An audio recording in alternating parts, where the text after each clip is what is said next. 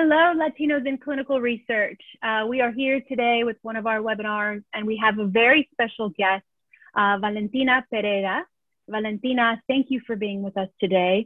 We are very excited to be able to share this moment with you to learn more about your background and all the important work that you're doing for the Latino community in the United States and around the world. I'm going to read a little bit about Valentina because I think it's really important to set the stage for today. Valentina Pereda is a communications expert and a documentary filmmaker based in Los Angeles, covering many important topics such as security, migration, misinformation in the Latino community, political polarization, and the Northern Triangle geopolitics. Valentina began her career serving in key communications positions at the Obama administration, including the White House. She also served as Deputy Director of Hispanic Communications and Hispanic Media, at the White House. And she was overseeing a versatile portfolio that allowed her to work on national and international press. She also became the Florida press secretary for Hillary Clinton in the 2016 election. And in December 2016, Valentina moved to El Salvador to continue a career in video journalism and documentary filmmaking. What amazing work, Valentina. Upon returning to the United States, so after she was in El Salvador, she moved back to Los Angeles, and she began researching misinformation in Spanish language and Latino spaces, particularly the lack of regulation protecting Hispanics and other non-English speaking consumers. Right now, she consults on how to design communication campaigns that maximize the use of digital outlets for key social media platforms such as WhatsApp, YouTube, Facebook, Twitter, and others. Valentina has an international relations degree from George Washington University, and she was a recent 2019 International Women's Media Foundation Fellow. Hello, Valentina. What amazing background, and thank you for being with Latinos in Clinical Research today. Thank you. It's been all over the place, but I promise it's been intentional, not as messy as it may sound. No, that's fantastic. I mean, just to know that we have Hispanics and the Hispanic media participation at the White House, and you being able to represent Latinos and Latinas in such an important building, La Casa Blanca, is so important. So thank you for taking the opportunity to speak with us today, and also for being part of those important discussions and the dialogue that happens at the national, international level. I think precisely we want to learn a little bit more about your background and what you've been doing specifically around, vaccines, the vaccine outreach that you guys did to the Hispanic community. I mean, there's just so much we can talk to you about, but we are so excited to have you, and thank you for this opportunity. Thank you so much. I just want to clarify that I was in the Obama White House. I'm not in the Biden White House. So just to clarify. Yes. Yeah, that's a great clarification. Obama, the Obama White House, serving as the Hispanic media, and now doing a lot of freelance work within kind of the same passion though, right? All tied to Latinos and Spanish media and the representation and ensuring that Hispanics get the right information. I mean, we were talking about it on one of the Latinos in Clinical Research groups. We were talking about how misinformation for Hispanic audiences can have such an impact when it comes to getting people vaccinated, right? A lot of people say, no, I heard that the vaccine can do X, Y, Z, and then they later find out that it's not even true. So it's such an important topic, and I don't know if any of the co-founders have any thoughts, but yeah, it's great to learn. Can you share a little bit about the study that you guys did and what you found, or how that all came about? I think that's so interesting. Sure. So earlier this year, I, along with another team of some other researchers, we were approached by the Emerson Collective in New America, and they had told us that they were working with different state governments across the nation on how to improve COVID-19 vaccine communications. So specifically, they wanted us to work with the state of Colorado. So we started working with the Colorado Governor's Office, with the Colorado Department of Public Health, and different branches of health departments within the state of Colorado. And, you know, the problem I think that they presented to us was the problem that I'm sure many local governments have, and that, you know, during COVID-19, a lot of money was given to state governments and to organizations to do communications. And like, you know, there definitely wasn't an absence of resources, right? So in the case of Colorado, specifically, they were saying, you know, we're spending thousands and thousands of dollars on translations, on different communications materials, but we feel like it's not getting to the people. Specifically, when you talk about immigrant and non-English speaking communities, like whatever, all this money that we have and all this money that we're investing, what we find is that it's just not getting, you know, the message is not getting across, right? So immediately that was my first red flag, because I understand, you know, translations are very important, but it's not just about doing a translation, it's what are you translating, right? Because when you're only translating these very lengthy, you know, in government, they love to publish fact sheets, which are like 15, 20 pages long fact sheets. And they release that to the public, and they expect that the public is going to read through a 20-page document and get all the answers. And you know, and everything is done in government language, you know what I mean? It's super duper like dense and complicated. So, you know, the first step was like, okay, like, what is it that you have? Like, show us what you've translated, show us the websites that you've put up with regards to COVID and COVID-19 vaccines, right? So we started, you know, sifting through all the materials. And like I said, you know, the websites were incredibly text heavy. All of the communications was very, very text heavy, right? So then what we did was we put out a call. We wanted to do what we call user testing. So we wanted to test these materials with real Coloradoans. In this case, they wanted us to focus on immigrants and non-English speaking communities. So we recruited a group of people, non-English speakers mainly, and also English speakers, to be honest, but, you know, all of immigrant backgrounds. And we started doing these series of interviews where, for example, we asked people, what are the biggest concerns that you have about the COVID-19 vaccine? And, you know, the concerns were pretty predictable, right? Number one was, what are the side effects? Number two, how long did it take? You know, how long were these clinical trials, or just what is the length of research that we have behind these vaccines? And number three was, what are the ingredients inside of the vaccine? Sorry, there's like a plane passing through me. What are the ingredients inside of the vaccine? So we sat there, you know, we did this through Zoom. We sat there with different participants. And for example, we would ask them, okay, the first question you have are, what are the side effects? How would you search for that answer? And we would see how people would, you know, they'd go on Google and see what the first, you know, what were the, you know, at first it was like, okay, let's just do a simple Google search. What comes up? So you get like those articles on Google. And then the second part, we would direct them to the Colorado government website and the Colorado Department of Health website. And I said, all right, try to find the answer to that question. And, you know, on the English side, it was perhaps a little bit more straightforward. But then when you got into for example, the Spanish language website, when you looked at the amount of clicks it took them to get to an answer, it was just, it was unacceptable, to be honest, because people, when they find that, you know, information is too difficult to get to, they start checking out and they're like, well, this is too complicated, right? So getting to the information was very problematic. And then the next part was that once they got to the information, it was like so overwhelming, so text heavy, it was just overwhelming for them. You know what I mean? Like when they tried to find out about the side effects, or when they tried to find out about the ingredients, it was presented to them in a way that, and I understand, you know, scientists and government people, they want to give you all the information. They want to put it all there, like word vomit it there. But for the consumer, it was just too much, right? They didn't understand. Most of them didn't understand, didn't get a clear answer as to what their question was. And a lot of them, you know, even a lot of them, it just took them a very long time to get to the answer.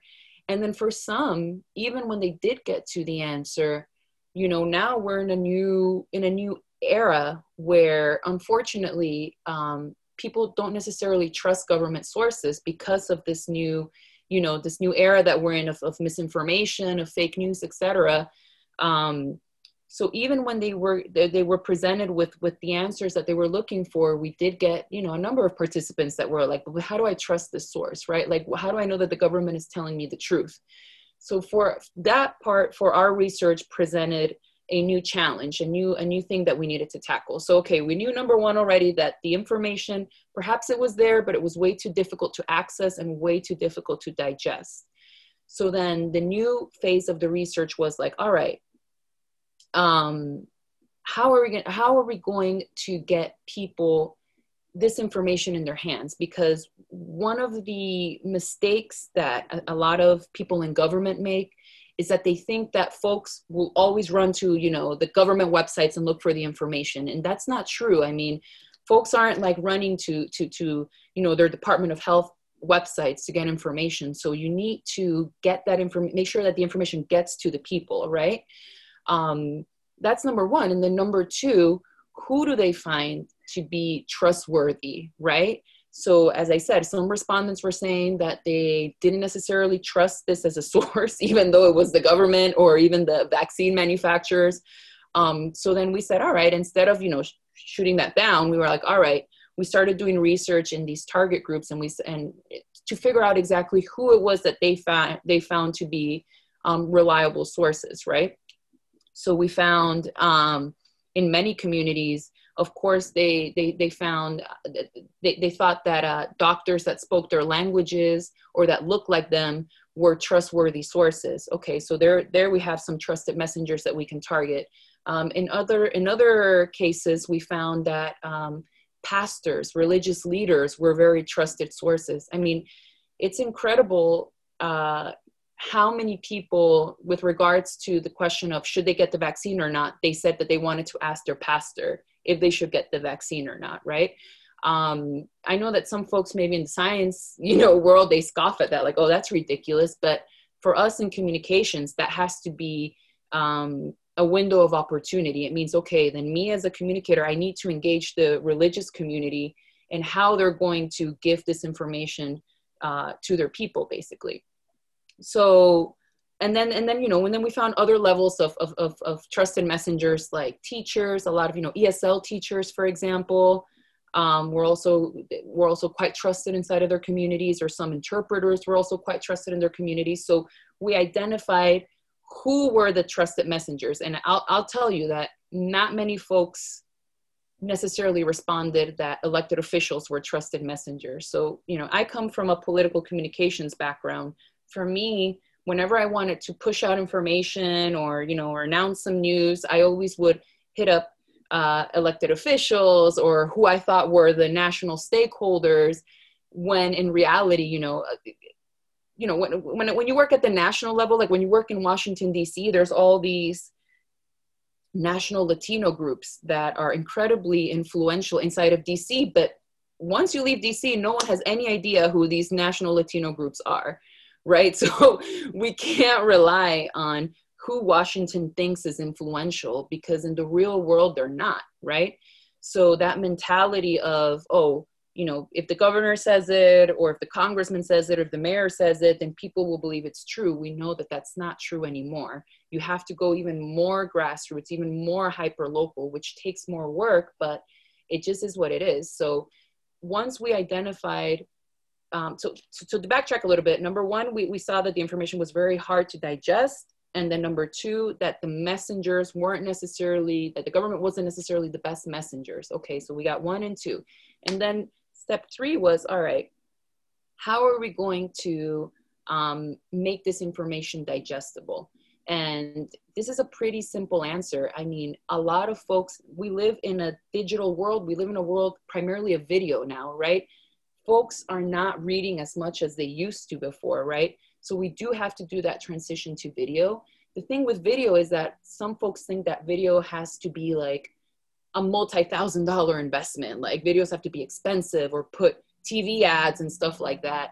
I mean, I would even argue, and I argue this with when I consult with like political campaigns, it's like you spend so much money on TV ads when people aren't even watching TV anymore, especially young people aren't watching TV anymore.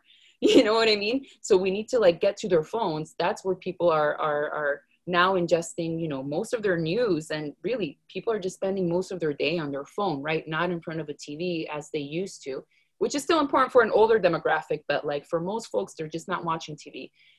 And then also demystify the idea that video has to be expensive. Absolutely not. Like, especially in the pandemic, we found out, you know, even CNN was like doing like Zoom, almost like Zoom quality broadcasting, you know what I mean? So it really breaks down that hesitation that some people might have that video is a very expensive investment. No, actually it can be a very cheap, you know, self-shot product if you know, number one, if you identify who are the right messengers. And then the important part where we really put kind of our research and practice was, okay, we've identified these doctors and these religious leaders. Now what we need to do is equip them with the tools, the training, the information that they need, so then they can become what I like to call micro influencers inside of their own community, right? So like, if people already have kind of when you look at social media, right? You look at how many people follow you on Instagram or how many people follow you on YouTube, right?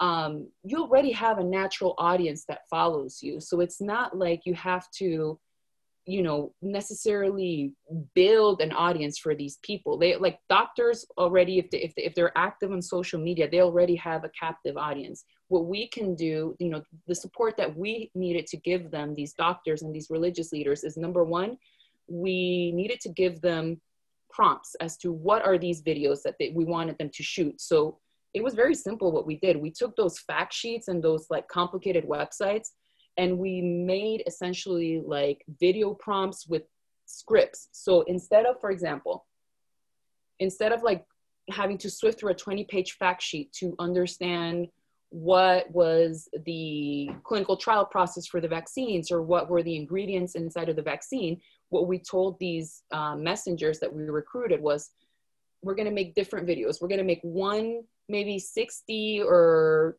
60-second or 120-second video about the ingredients. So we pulled from that fact sheet and we created a mini script, and then they went and self-shot those videos and shared it on their social media.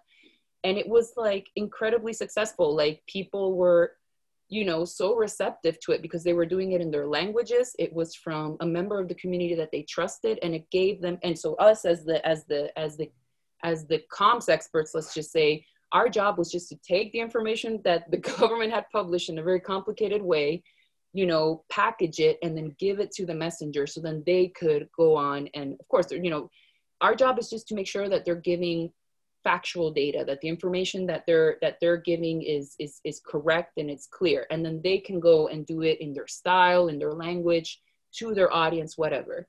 Another step that, you know, we didn't really get to test, but it's something that we want to test in the future is, how can we support these micro influencers to grow their, you know, their social media network? So, you know, can we boost their videos on Facebook ads, or how can we make sure that we drive more traffic to their pages? And frankly, for this project, we didn't have enough time to then working, you know, to start testing the sort of the crowd growth strategy. But at least the early results that we saw, where we were able to get complicated information, repackage it, and identify the appropriate messengers in the different communities, so then that they can go and shoot the videos and share the information. For us, it gave very promising results, and I thought it was pretty cool. Wow, that's amazing. Just all that work. I mean, and actually it's funny because you're talking about it, not funny, but it reminds me of a lot of that stuff, the experiences you went through in that area is similar stuff that we experience in clinical research, I would say, right? I think we can all agree to. And it would be great. I think we run into the same issues where there's so much information out there, but it's very technical. How do we get it to the people in a simpler format? And that's what we're trying to hopefully do and change in the future for clinical research. Yeah, after hearing your story, after reading your biography, and also I watched some videos of interviews that you had in the past. Exactly, I will say that it's very similar. The issues that politics have is very similar to clinical trials, and it's because I mean, this is what I think, right? I think it's because people don't trust any more politicians, and people don't trust pharmaceutical companies. So there is I mean, we're experiencing the same issues, and at the same time, when you were talking about the research that you did, it relates so much to what we're doing right now, because we've been noticing through our experience that the best way to communicate with the communities is with people that speak the same language, with people that they trust. So it's basically the same thing that you found in your research. So it's fascinating to see it and to know that there is research about it that is basically putting our thoughts and our projects. It is giving like some more perspective, and it's giving us also assurance that that's the way it should be, and that's the way we're doing it. We're educating population about it. We're being honest. We're being genuine. We're been bringing people from the community to speak about it. We're educating the community. We're educating children. We're educating adults. We're educating young population about it, and is trying to bring that trust that in some point just vanished. So we have to work really hard on it, but it seems that it's not only us doing it. So it's fascinating to hear that.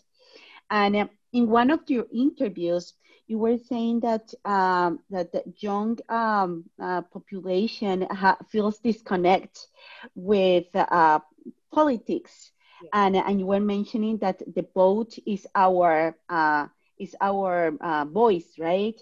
And I feel the same. It relates also to clinical trials, because participating in clinical trials is a way to, I mean, it's kind of the voice too, because if we participate in clinical trials, we're making sure that our community is included.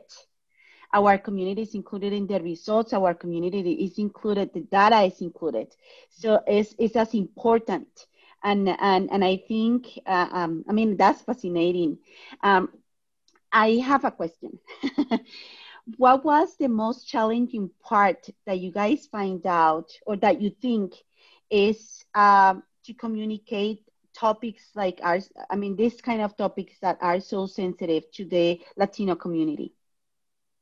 Well, I think the interesting thing about clinical trials specifically is, you know, with the COVID vaccine, like Cassandra mentioned, you know, folks all of a sudden had this heightened interest on clinical trials, something that they've never even thought before. And a lot of folks that we interviewed, even when we presented them the data of the clinical trials of the vaccine, they wanted to know how many people of that sample were Latino or were African American, or they wanted to know if it was tested on their people, not just these like abstract, you know, participants.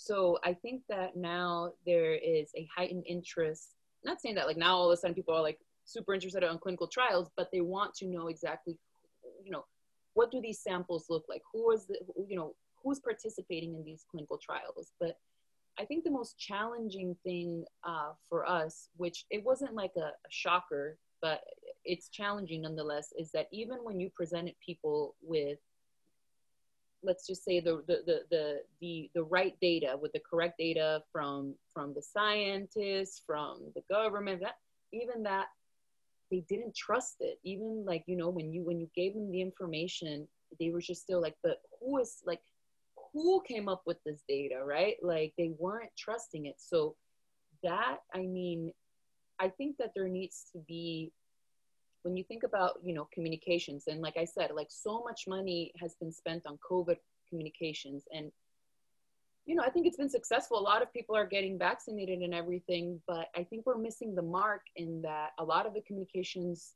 was pretty traditional in like, let's just do ads and, you know, TV spots and a lot of flyers and this and that, when I think part of that money and a lot of the research needs to be focused on what is this internet ecosystem that we're in, right? Like, what does this ecosystem look like? If I want to communicate to, and it's not just like Latinos, right? Because even the word Latinos is like so broad, right? Like if I want to communicate to Colombians, for example, what are, you know, I always talk about YouTube in a lot of my interviews, because to me, YouTube is what's up right now. Like YouTube is where I know a lot of young people are using, you know, they're hooked on YouTube all day. All older folk, you know, folks, everybody's on YouTube now, like more than CNN or, you know, MSNBC. So let's say that I want to communicate something to Colombian Americans. I want to know, you know, who are the YouTube personalities that are Colombian American? Like, who are these people, right? And if we're talking about something in healthcare, are there famous Colombian doctors, right, that have huge YouTube followings? Because those are the people that I want to engage.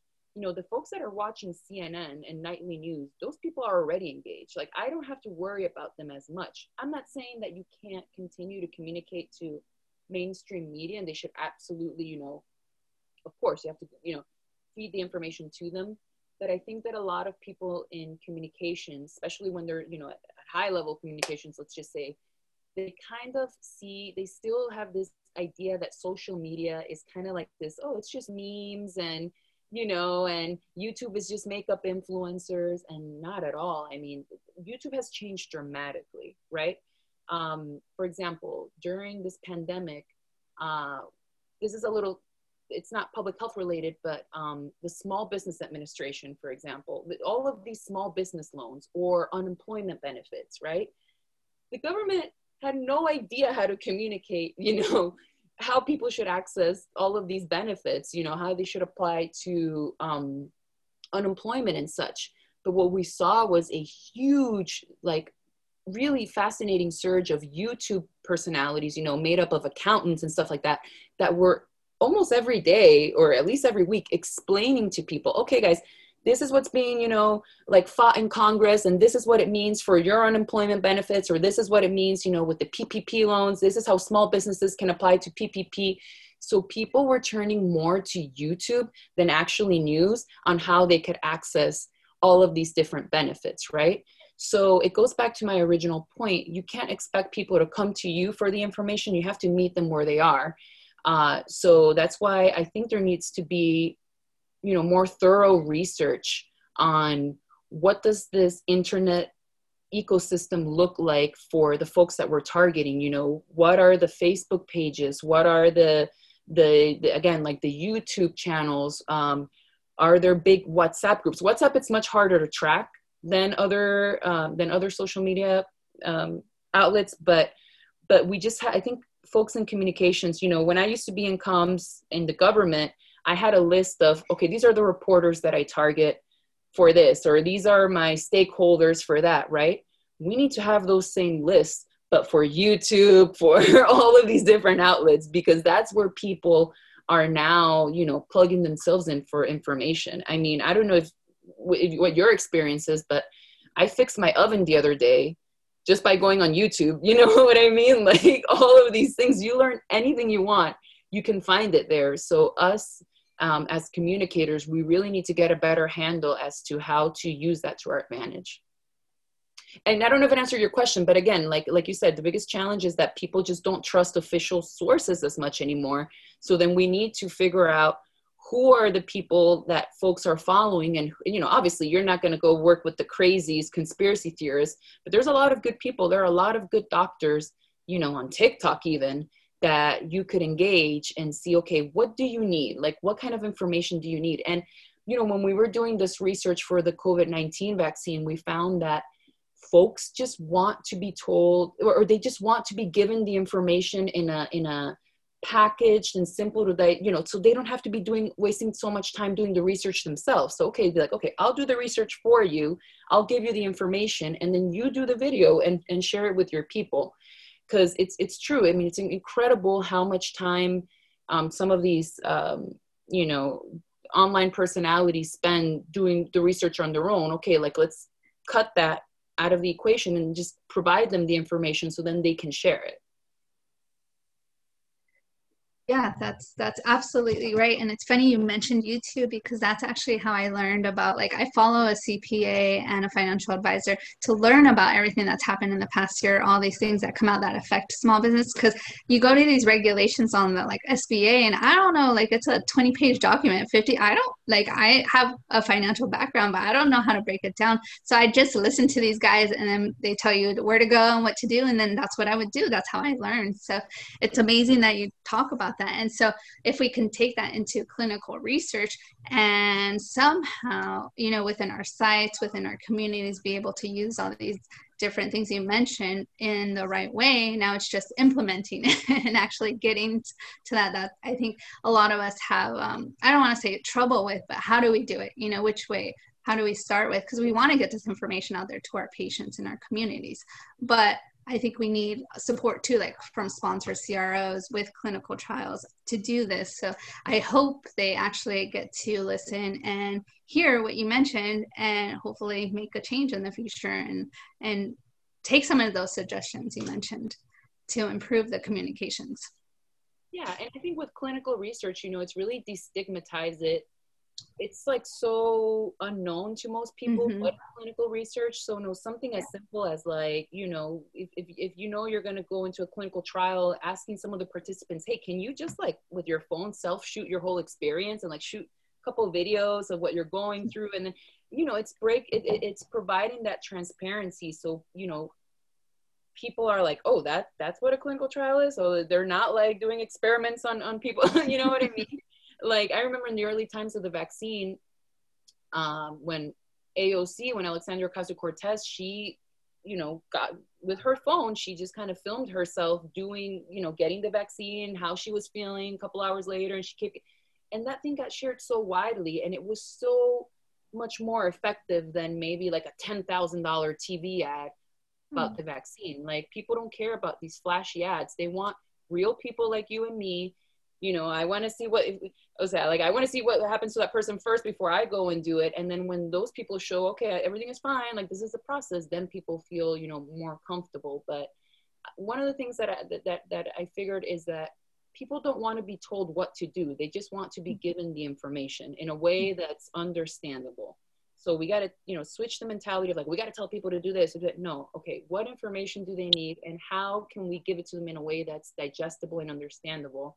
So then they feel comfortable making the decision that they want to make. But we're not going to tell you what decision to make, but here's all the information you need.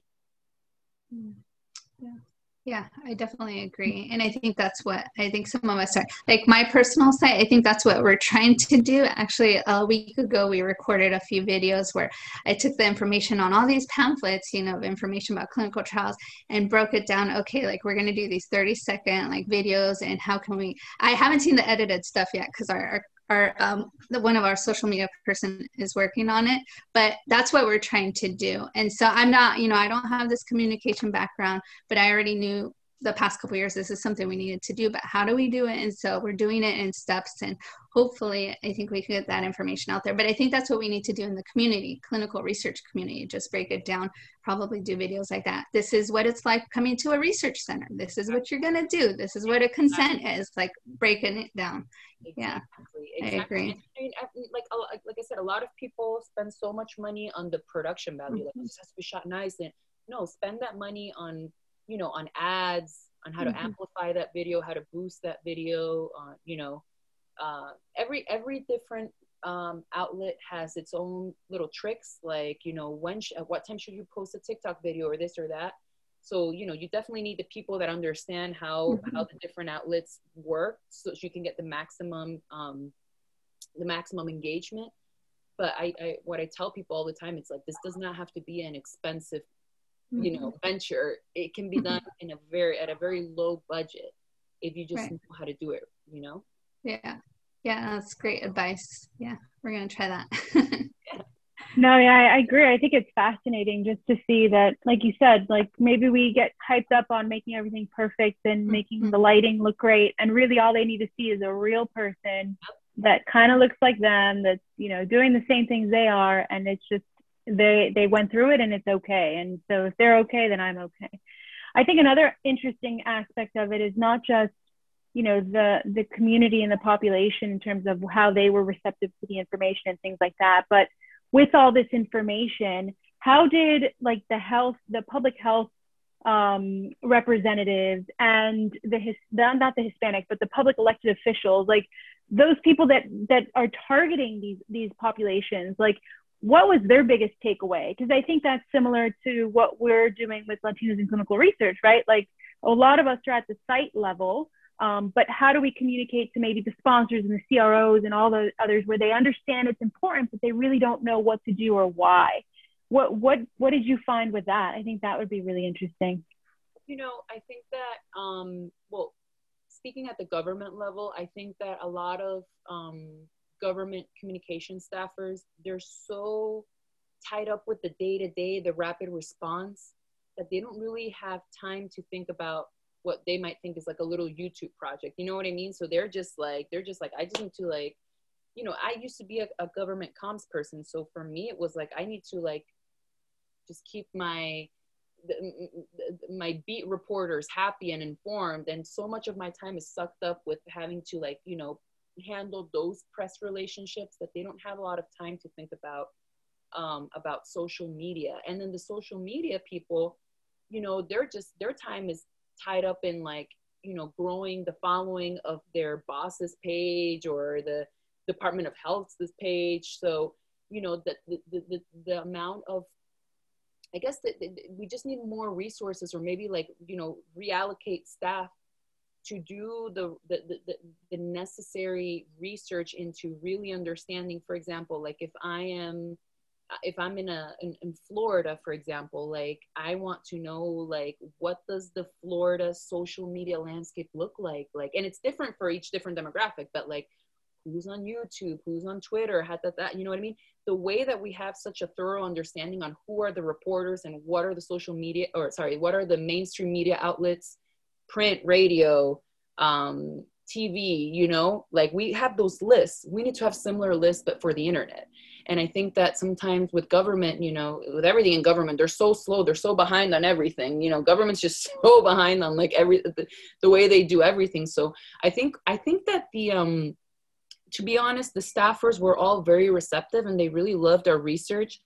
But what they said to us was like, we don't have the capacity. Like, we're already trying to, you know, feed the mainstream media beast to now have to think about like, how do we feed the internet beast, when you got to feed both, but also understand that actually most people are more on this side, on the internet side now, more so than actual mainstream media. So I think that, you know, communications departments have to start, maybe not to do like a full shift, but like reallocating some staffers to look at communications. And I'm not even saying in a new way, I'm saying in the way that it is right now, because the truth of the matter is that folks, I mean, I can't remember the last time I saw CNN, to be honest, like, unless it's like somebody has it on in the background. Yes, I read the New York Times and stuff like that, but a lot of my time, incredibly so, is actually spent on YouTube or is spent on maybe Twitter and such like that. But when, you know, again, I'm mainly a video person, so I think about video mainly. But like what happens on TikTok, what happens on YouTube, I mean, I know some people scoff at it, like, oh, TikTok's just for like little kids or whatever, but it, you know, a lot is happening on there. A lot of conversation is happening on there.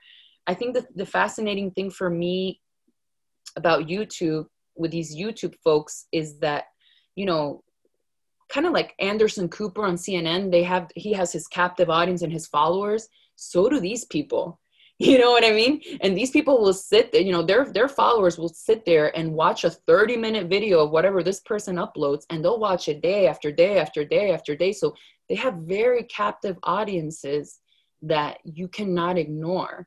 So again, I mean, I think that like, you know, communications is really having an evolution And as a comms person, the reason I do the work that I do is because in 2016, when we got our butts kicked in the Hillary campaign by Trump, if you guys remember, like all of the mainstream outlets had like Hillary winning by a landslide. You know what I mean? If you looked at all that, like we were going to win. We had this. But I remember at the time when I was in Florida, I was like, what I see on the TV is very different than what I'm seeing on the internet. Like there's two different worlds happening here, you know? And I think, you know, back in 16, we were still kind of naive to what fake news was and misinformation was. So we kind of believed that people are not going to believe that. Like, that's ridiculous. Like, that's just, now we see like the monster that it is, you know what I mean? And I think even in 2020, I mean, we won by like a little smidget, you know what I mean? Like that was God, even though like the popular vote was whatever, but like it still was God, you know what I mean? Like it still wasn't a comfortable victory in my book. And I think it's because folks that are making communications decisions at very high levels still haven't given the internet the importance that it merits. They still want to operate in kind of that traditional mindset that what the New York Times says or what MSNBC or CNN or whatever says, it's what most people follow. And that's just not the truth anymore. Yeah. I was going to say, yeah, that's totally right in terms of, I think there's also this whole thing where you just don't know, like misinformation, right? A lot of people don't know what is true and what's not true anymore. I think there's a fine line of misinformation just kind of crossing both boundaries, and people are like, well, yeah, that's true because so-and-so said it. And, you know, that's a whole different other animal in terms of how to combat misinformation when it comes to this, you know, the vaccines and clinical trials in general, and just overall fake news. And it's really hard to kind of differentiate what you're being told is actually factual or not, especially when you say that if the information is coming from the government is factual, people don't even believe it.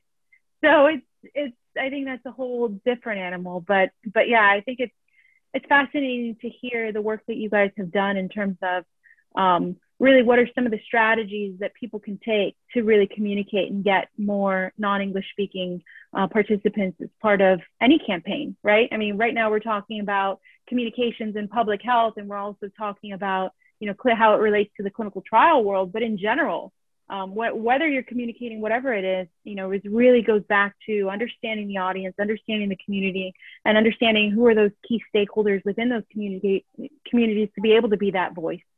And it's not always the celebrities, and it's not always the politicians, and it's not always these people that have a megaphone. It's maybe sometimes the people that know 5 or 6 people, but it has a ripple effect in the local community. So it's fascinating. I think this is a key takeaway to be able to share with the clinical research community. I don't know what you think, co-founders of Latinos in Clinical Research, but how what we've learned today can really relate, and what tips we can give to those in the clinical research industry. Because we hear it all the time. People say, well, how do I communicate? What do I do? You know, like, what is the best way? I mean, we hear from someone that's a site owner, Valentina, that's in the Midwest, and he says, I have a Latino population here that I know I can recruit these patients for my trials. I don't know how to do it. And it's kind of scary. Like, what are the ways to do it? And so there are, I think, many opportunities of taking what we've learned today from you and just putting it into action. I guess we'll see how many people are going to create YouTube videos now. Judy's starting already. Yeah, it's definitely a great advice, information you gave us. I think we all learned something today, and hopefully, as Cassandra mentioned, that everybody who watches this video will take some of that information and do something with it, implement it, whether if they're a site sponsor, CRO. But I think it's a great conversation for us to have, because then we're gonna take this information back and look at, okay, what can we change now that I got this information? Can I do something different? Maybe I can do something that I thought I couldn't do at my site level or CRO, and maybe it won't be that costly. It does take, I think, a team. You do need a team, communications, outreach, all of that. But I think it definitely will open up, hopefully, more of this conversation on what we can do and change the way that we used to do things to recruit or advertise, and maybe, like focus more on on within the communities, outreach, these like YouTube and stuff like that. Yeah, and it's not like an overnight, like people, I'm not saying that you're gonna like upload a YouTube video and you're gonna get thousands of views, but the point, I think that the point that I always tell, you know, people and clients is like, we need to start investing on these online voices. You know, we need to start building credibility of these different, you know, YouTube or whatever personalities that then organically start building their following, and then they'll know, you know, oh, Judy on, you know, has this YouTube channel talking about clinical trials. Like, I know I want to go to her. You know what I mean? But it takes time. It takes investment. It takes time. But I'm telling you, like, not to say the right, but like the other side, the misinformation, the people that are pushing the conspiracy theories, they've been doing that for years. They have their big names, you know, well established. They're Shapiros of the world, you know, done and done. They got it. Like back in the day, they got it. And now I feel like other folks are trying to catch up to it. And so it's not an overnight success, but it is the new frontier. And you're really missing out a lot if you're not, you know, in investing on this side of communication. So yeah, and you know what, and it's funny because a perfect example of what you just described is kind of what Dan has done with his YouTube channel and his videos.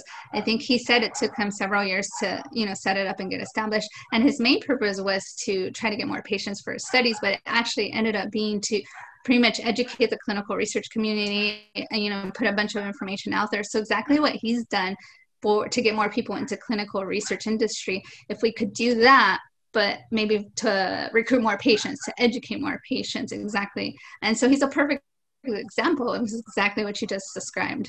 We need more Dans. Like, we need a bunch of Dans, you know, like all over, you know, feeding the right information. So, That's what we're trying to do also with Latinos in clinical research. Somehow we're doing videos, we're giving people information, we're educating the population about it. So, I mean, but like Cassandra was saying, we just started back in November. So, but we're still, I mean, we've been working really hard on it. Yeah. Got it. Yeah. Got it. I mean, people are going to get interested. Yeah. And of course, with clinical research, I imagine, like, you know, there always has to be like an economic incentive for recruitment, because people aren't just not going to donate their body to science out of their kindness of their own heart. So, you know, just being clear about that, of course, the economic incentive side. But I think that the more videos they see of other folks that look like them going through the process of a clinical trial, then the more folks will want to, you know, participate. Yeah, I agree. Yeah, well, thank you. I mean, this was great information, and I can't wait to go back and see what we can change and implement and try to do, and hopefully, take all this information and others will do something with it too. Yeah, thank you so much, Valentina. Chris, do you have any extra questions or something to say? No, she covered everything that I could possibly think of. Yeah. This was a very interesting. I think it's the very first interview that we do like this, and you brought a lot of new stuff or great information to the table. So thank you very much, Valentina, for what you're doing. Thank you so much. Thank you, and keep up the great work, because we know our community, we are huge consumers of medication, so we absolutely need our people to be, you know, part of these trials, to be, you know, testing this medication. And like I said, I mean, at least from my research with the COVID-19 vaccine, folks wanted to know if this had been tested on our people that look like us too, and it gives them that you know, that trust. So definitely, yeah, what your team does is critically important.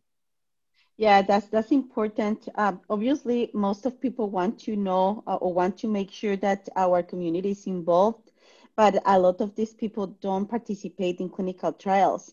So it's important that they trust the process too, because if we don't participate, then where those numbers are going to come from, or where is that data going to be coming from? So that's the main thing, and that's the grassroots. We need to explain. We need to build trust and make sure that people understand the process of this and the importance of participating in clinical trials. Absolutely. Absolutely. Well, thank you, Valentina, so much. Thank you, Valentina Pereda, for joining us on Latinos in Clinical Research. And we just can't wait to see all the feedback that we get from the members and the participants and everyone that sees this information. So that way they can ripple effect and spread the good word and see how it impacts their recruitment campaigns or just their campaigns in general. So thank you for your time. We are very grateful. We appreciate it very much. And we'll go ahead and I think stop the recording. Yeah, Valentina, one last thing. If anybody wants to get in contact with you, how would you want them to contact you? Yeah, if anybody has a question or... So funny because I do research on all things like social media, and I'm barely on social media. Like my LinkedIn is like, it's so bad. I need to like update my LinkedIn. But yes, you can contact me on LinkedIn, Valentina Pereda. I'm there. I have like, I think, a black and white photo. And then you can find me on Twitter at Valentina Pereda. Yes, those are the two best ways. But it is embarrassing as somebody that works in the space, how little social media I use. Well, that happens. All right. Thank you very much. So everybody just remember share this video and let's keep educating our community.